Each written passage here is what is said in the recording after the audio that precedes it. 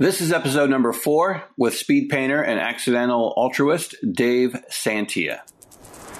Welcome to American Snippets, your source for inspirational, motivational, and selfless stories and interviews from exceptional people across the nation. And now, here's your hosts, Barb Allen and Dave Brown. Hi, I'm Dave Brown, a lifestyle entrepreneur and co-founder of American Snippets. Our goal each week is to bring you an inspiring story or exceptional person who is living, defending, or promoting the American dream. We spotlight individuals who are giving back both in life and in business, and today's guest fits that mold perfectly. Since premiering his speed paintings in 2011, Dave Santia has helped multiple charities raise over $600,000 from the auctioning of his artwork. He's a super talented artist, an amazing person, and we are thankful he took the time to share his story with us, and now we want to share his story with you. Thanks for joining us today on American Snippets. Here's your host, Barb Allen, with Dave Santia. So here we are with Dave Santia. I'm Barb Allen with American Snippets, and we came across Dave Santia on the internet when we saw his speed painting, and we're particularly touched by one particular aspect of what he does. We're going to let him get to that. Dave, thank you for being here with us today. I'm glad to be here. I know that you have already done many interviews, and I actually just caught your Facebook Live post when you were traveling back to Michigan from New York a few days ago. So I won't make you go through too much of that again, but can you just give us a quick rundown for our listeners, about what you do and how you came about, how you got your start in this? Yeah, sure. I've been drawing and painting since I was a little kid. A few years ago, about 6 or 7 years ago, I was mulling around on YouTube, and I saw this video of this artist. The video clip was from like 30 years ago. And this artist, his name was Denny Dent. He was on some TV show back then called That's Incredible. He had the same basic setup that I've got, big black canvas, paint all over the place. And he starts throwing this paint on this canvas while this Beatles song was playing. And within seconds, you could tell it was going to be John Lennon. And, I saw a few more video clips of Denny Dent. After that, I was just kind of like amazed at what he was doing. And with what I knew, with the knowledge that I already had with art, I figured that I could probably teach myself how to do this, what he's doing.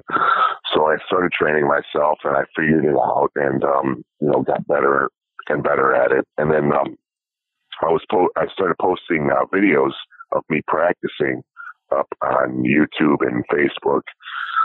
And a friend of mine got a hold of me and asked me if I could attend a fundraiser that he was helping put together, and asked me if I could do a couple of my speed paintings, and they would auction them off. And it took some convincing, but eventually I ended up doing it.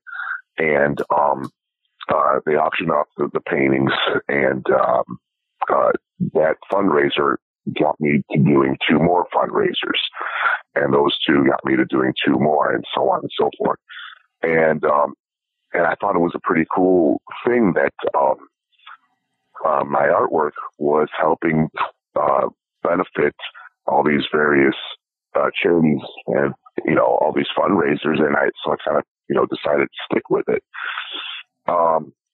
And that's kind of like how I got started with getting myself involved in all of these various charities. Was just that it was quite literally on accident.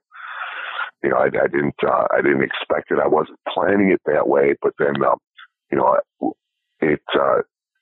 to see what the artwork was doing, and that the fact that it was helping all these various charities, it just it made me feel good. So I just kind of stuck with it, and it's been going on now for about 5 years now. I've been doing it. Well, that is awesome. Let me circle right back, because I think you sort of downplay a little bit the effort that you had to take. or had to put into this. When you say you taught yourself and then you posted videos and it built like that, that could not have been an easy process or a quick process. And did it? You're right. It was very frustrating. Yeah, I imagine. Yeah, I didn't know, because there's other speed painters out there, throughout the country, and I didn't know what materials to use. I didn't know, I had to find someone that would custom make my easel, because you can buy rotating easels. Mine rotates, but I wanted my easel to be a certain way, and you couldn't buy them, the way how I wanted it. And so I had to find someone to make my easel the way how I wanted it, for it to do the stuff that I wanted to do. And I had no idea what to paint on, what type of paint to use. Paint that you buy, at a regular art supply store, it's not really soft. It's like it's thick like toothpaste. It's a little bit, so I couldn't really use that because I couldn't be able to, I wasn't able to splash it around or move it around the canvas. So, I had to, I decided to, I could have used it, but then I'd have to work at it by fitting it down with a paint thinner and all that stuff. And I decided to, I just use regular interior house paint. It's real soft. I can splash it around, and it's really not much different than acrylic paint, other than the consistency. It's just softer. I remember the very first time I did a speed painting in private at home while I was training myself, and it took me about 45 minutes, and it was a painting of Michael Jackson. Well, it was supposed to be Michael Jackson.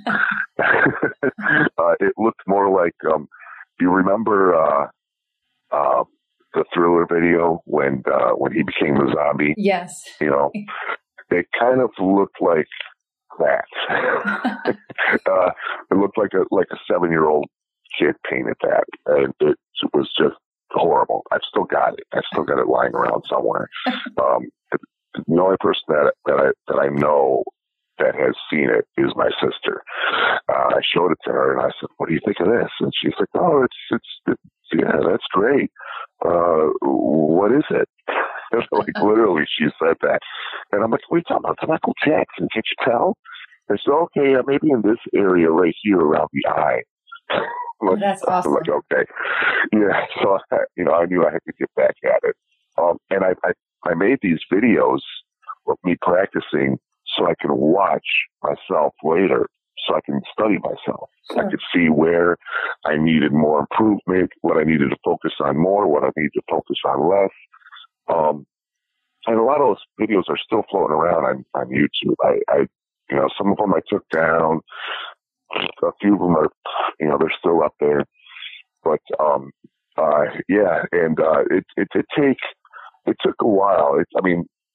For me to get everything together as far as what materials to use, and for me to, start training myself, it took probably about a year or so altogether.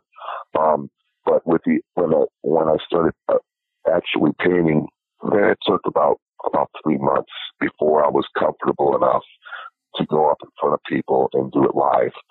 But it's a continuous learning process. I'm still learning even now. I find something, I discover something different or something extra that I can do to improve myself when I'm designing my speed paintings, or even when I'm painting them. And a lot of it is improvised right then and there on the spot. Even though I've already got a basic plan of what I'm painting while I'm painting it, there's still a lot of improvisation involved, as far as what colors I'm going to use, or, something I might think of on the spot that I might just try it right then and there. and a lot of times, you know, you don't know how the painting is going to turn out until the very end, until you're done.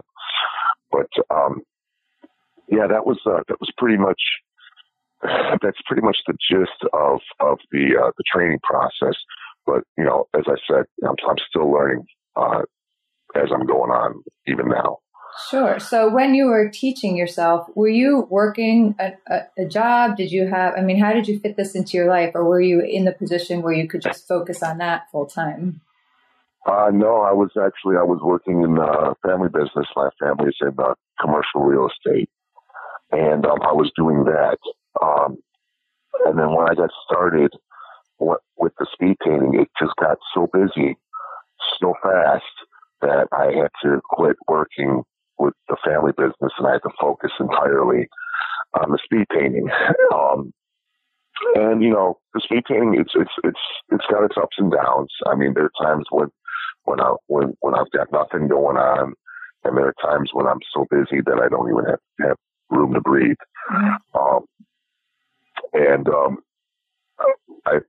I believe you caught me when I started doing the live feeds this past summer. And that came about, when the live feeds came about, because summertime, you know, I'm generally pretty slow. And, well, I was bored. And I decided, you know what, I'm going to just do live feeds, because there's a lot of people, they want to see me perform live, but, they can't come up to the fundraisers that I perform at, or they, you know, or whatever. I don't even know my own schedule. I've got my manager, she handles all that stuff. And, she tells me what I've got to do this week and what I got to do next week, that sort of thing. So I decided to do these live videos just to give people a chance to watch. And, I didn't expect it to, develop any type of following or anything, but it did. So I ended up getting stuck having to do these live videos every week. Not that I'm not complaining about it or anything like that. It's, you know, it's a lot of fun for me. So I became obligated, you know, I inadvertently became obligated to, you know, do these live feeds. And I, you know, I have a lot of fun doing it. I try to get the viewers involved. I take a poll every week, and I have them vote on what they want to see me. And you're pretty strict on those polls, I saw, because you have a lot of people popping on your Facebook page saying they like this or they like that. But if they don't vote, you're not going to do it. No, exactly. Yeah. You know, if it doesn't win. Yeah. Yeah, I'm not gonna paint it. And people are like, "Oh, I so badly want to see you paint so and so or whatever." And I'm like, "He's in the poll, but you know, if you don't get up there, then I'm not gonna paint it." I love that. I love that you stick to that. I try. You know, I'm just trying to be fair. You know, you know, I have fun doing it. It's interesting to see what the people vote for every week. It's quite it's a range. You know, I mean, like not this past weekend. I didn't do a poll for this past weekend, but the weekend before, they had me doing Bela Lugosi as Dracula, and I think I had to do Tina Turner. And I think Arnold Schwarzenegger as the Terminator. I think, you know, so it's it's pretty diverse with what they vote for. It's kind of like off the wall. And you know, I have a selection where people can click. You know, they can vote for other, and they can fill in what they want. I could have 250 people click that other option and put in their own fill in. And out of those 250, I have like 235 different, different selections. So like, yeah, but so I take that other, selection as, you know, I take them as suggestions of who I should add to the poll the following week. But, yeah, it's a lot of fun doing it. I have a blast when I'm painting. I get anxious when I'm at an event, Not because I'm nervous or anything like that, but because I can't wait to go up there and do my thing, you know. Are you able to tune out the people around you, or do you ever have an occasion where they distract you? I'm sorry, what was that? When you're performing in front of people, do you sort of tune them out and focus on your work, or do you pull their comments and their thoughts and their noise into your work, or do they sometimes distract you? They don't really distract me. I do focus. I have the ability. I can, focus on what it is that I'm doing. But however, I do also feed off the energy of the crowd. If they're excited, then I'm more excited. If they're not excited, then I kind of like feel it in myself too. That okay, this crowd is more, or they're not jumping all over the place. So I can feel that myself too. So yeah, they don't really distract me. Occasionally, back in the beginning, I would, people, they didn't know what I was doing or why I was there or this and that. And I'm up there, the music's going and I'm painting. And, I have had, the only type of distractions I've had is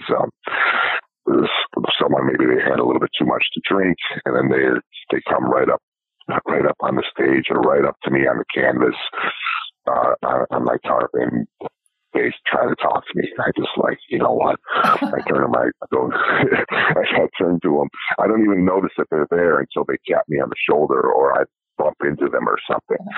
And I look at them. I'm like, you know what? You're being watched right now by everyone inside this room, and I'll point to the crowd. Has anybody ever tried to actually paint with you? Have they hopped up there and tried to paint with you?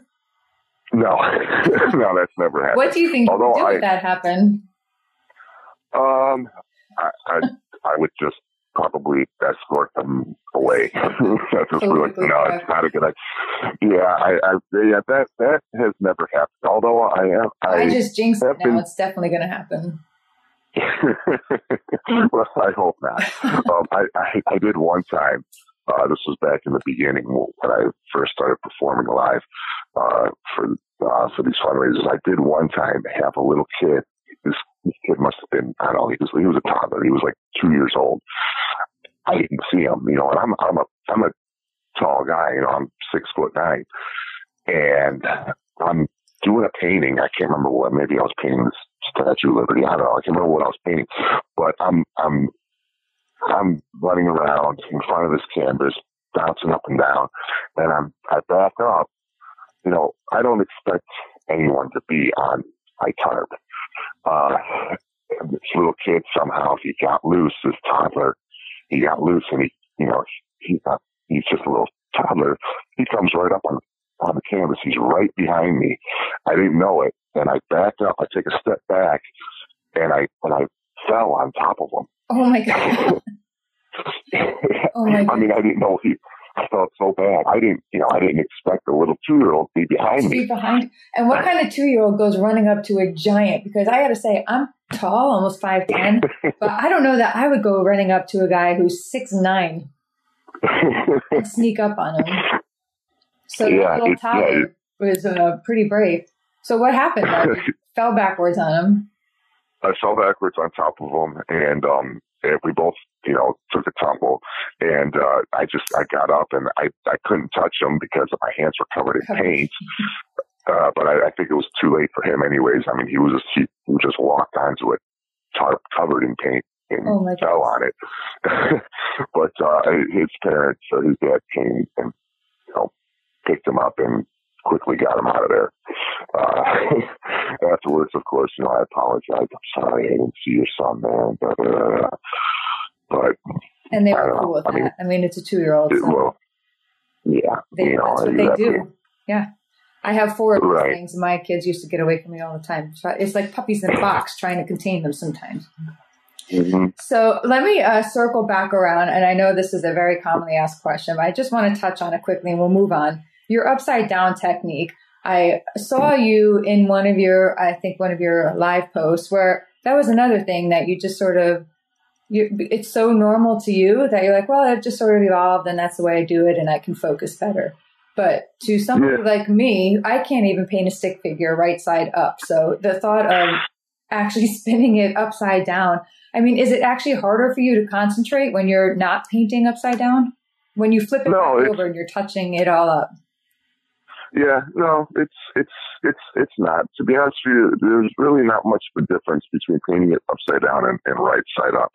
I mean, you know, I've been doing artwork since I was a little kid, so I'm used to it. It's not okay. Like, imagine like when you're, you know, watching a little kid coloring in a coloring book. They don't have that coloring book straight right in front of them. They got to turn sideways. They got to turn this way. They got it upside down. They got, you know, so they're focusing on what they need to color. And it's the same thing like when you're doing artwork, whether it's upside down or right side up, you're creating the image that's, you know, either in your head or you have a photo reference. You're duplicating that image if you have a photo reference. It's so having it upside down or right side up really isn't much of an issue. Because a picture of a cup, whether it's upside down or right side up, is still a cup. Sure. I hear what you're saying. I think that's because you're an artist, and that's just something, that's a talent that not everybody has. I think you have to have that talent within you, and I think clearly you do. I think it's just such a cool little spin on painting and on drawing. But for you to be able to do it both ways, I'm a writer. I write all the time. I have very specific ways that I can write and channel in that artwork. So for you to be able to do it right side down, right side up, upside down, in front of a crowd, in front of a camera, or to yourself, that you can do it in so many venues is super cool. That's just my 2 cents on it. Thank you. Yeah, well, and I'm sorry, go ahead. That's okay. I was just going to ask you, touch back around to when you said you had to leave your family's real estate business and go into this work full time. Was that a tough decision to make? Were you nervous about it at all? Did you have any doubts? Or were you just really excited to go do it? Did you just know in your heart that this is what you were meant to do and you were just going to make it work? Well, I always knew ever since I was a kid that I was going to end up doing something that involved artwork. Ever since I was little, I've always said, I've always had these different ideas of what I wanted to do growing up, but they all involved artwork. For a while there, I wanted to be an animator. I wanted to be a commercial cartoonist. I wanted to be a comic book illustrator. It was always something involving art that I wanted to do. So I knew that eventually I was going to end up, I was hopeful that one day I was going to end up doing something involving art. And as far as like making the decision, it wasn't difficult. I wasn't nervous. I had no choice. Because I got so busy with the street painting so fast, I had no choice. I had to stop working in the family business and work, focus on the artwork. It really wasn't my decision to make. You know what I'm saying? That is a very cool answer, actually. I think I'm going to incorporate that. It's not your choice. You're going to do it, and that's all there is to it. You're just going to go for it. Do you have people come up to you and say, I always wanted to be a painter, an artist, but here's all the reasons why I never did it? Yeah, I get that a lot. Yeah. I get people, they come up to me, they're like, I used to be, so into art, and I stopped doing it. And, it's for one reason or another. Most of the time, it's just they lost interest, or they felt they weren't inspired anymore. And I've also had a lot of people come up to me and say, I used to do artwork, but after watching you've inspired me to get back at it. That's pretty cool. That's pretty cool feeling when people come up to me and they say that's and then I'll run into them again somewhere down the line, and they'll tell me, "Oh, I saw you perform at this fundraiser, and I used to do that, and you got me back into it again, and I've been painting ever since." Oh, that's great. Yeah, that's great. That's a lot of that's pretty cool. When I hear that. Yeah, so there's all sorts of ways that your work is reaching out to people, from people who are just maybe who see you and then pick it back up and do it themselves, and circling back around to these charities that you work with. Can you tell us, and I saw it on your site, but I want to hear you actually say it, about how much have you managed to raise for charities that you've donated? You know what? I stopped counting after we hit 600,000. I mean, that's insane. It's just a typical, it's about 600,000. I mean, do you realize how many people have, worked so hard and don't manage to raise any of that at all? Or how many people do manage to break through and become successful and never stop to turn around and make any impact in the world outside of their own little bubble? So do you have a favorite charity that you're a frequent flyer in, or is these just all random charities that approach you, or do you find them? Yeah, well, a little bit of both. Mostly they approach us. Us meaning me and my manager and whoever I have working with me. But mostly they approach us, and we don't really seek them out too often. Sometimes we do. Sometimes we'll reach out to them, send them a mailer or something, through email. But most of the time they approach us.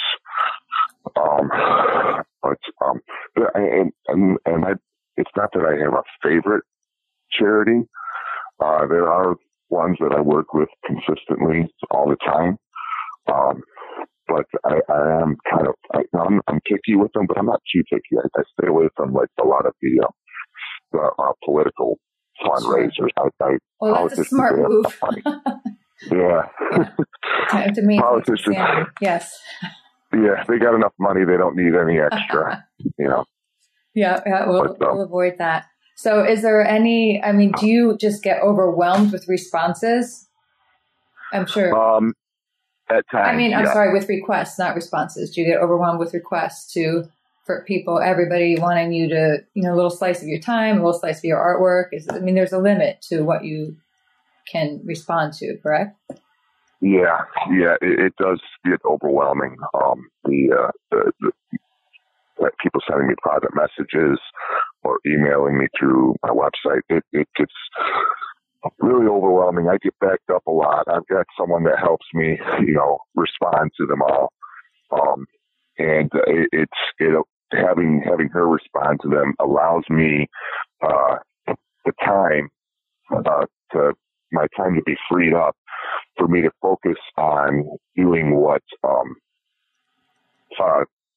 people are responding to begin with. It allows me time to focus on the artwork. So, it does get backed up. I'm backed up on messages again that I've got to respond to. And I try to take a day, a week, where I'll sit down and respond to what I can respond to. And then, I have Sarah, she responds to the rest. She responds to the most of them, to the majority of them, actually. Sure. Well, we're so happy that we made it through your gauntlet. Likewise. Thank you so much. Hey, if you want to find out more about Dave Santia and his work, check out his website at davesantia.com. You can see what prints are available for sale and find out how to book them for your event. Before we let you go, don't forget to subscribe to American Snippets for updates, events, and feature articles on extraordinary people. Speaking of which, we're always on the prowl for great stories about people like Dave and the others you see featured here. If you know of such a story, message us on our Facebook page, facebook.com/American Snippets. Thanks for spending your time with us as we highlight the exceptional people of America. Okay, there you have it. Thanks for joining us on today's episode. If you've never seen Dave Santia paint, it's an absolute must. Dave creates amazing masterpieces right before your very eyes and in just a matter of minutes. It's really something to see. So visit Dave online at davesantia.com or on YouTube at youtube.com/Dave Santia Gallery. Also, be sure to check out our full featured article on Dave Santia at americansnippets.com/004. And, be sure to share this episode with your friends. I mean, just head on right over there. You click the share button, share it with your friends on social media. Hit us up on Instagram at Coach Dave Brown or at Barb Allen 1994. Reach out to us. Let us know your thoughts. Ask us any questions you might have.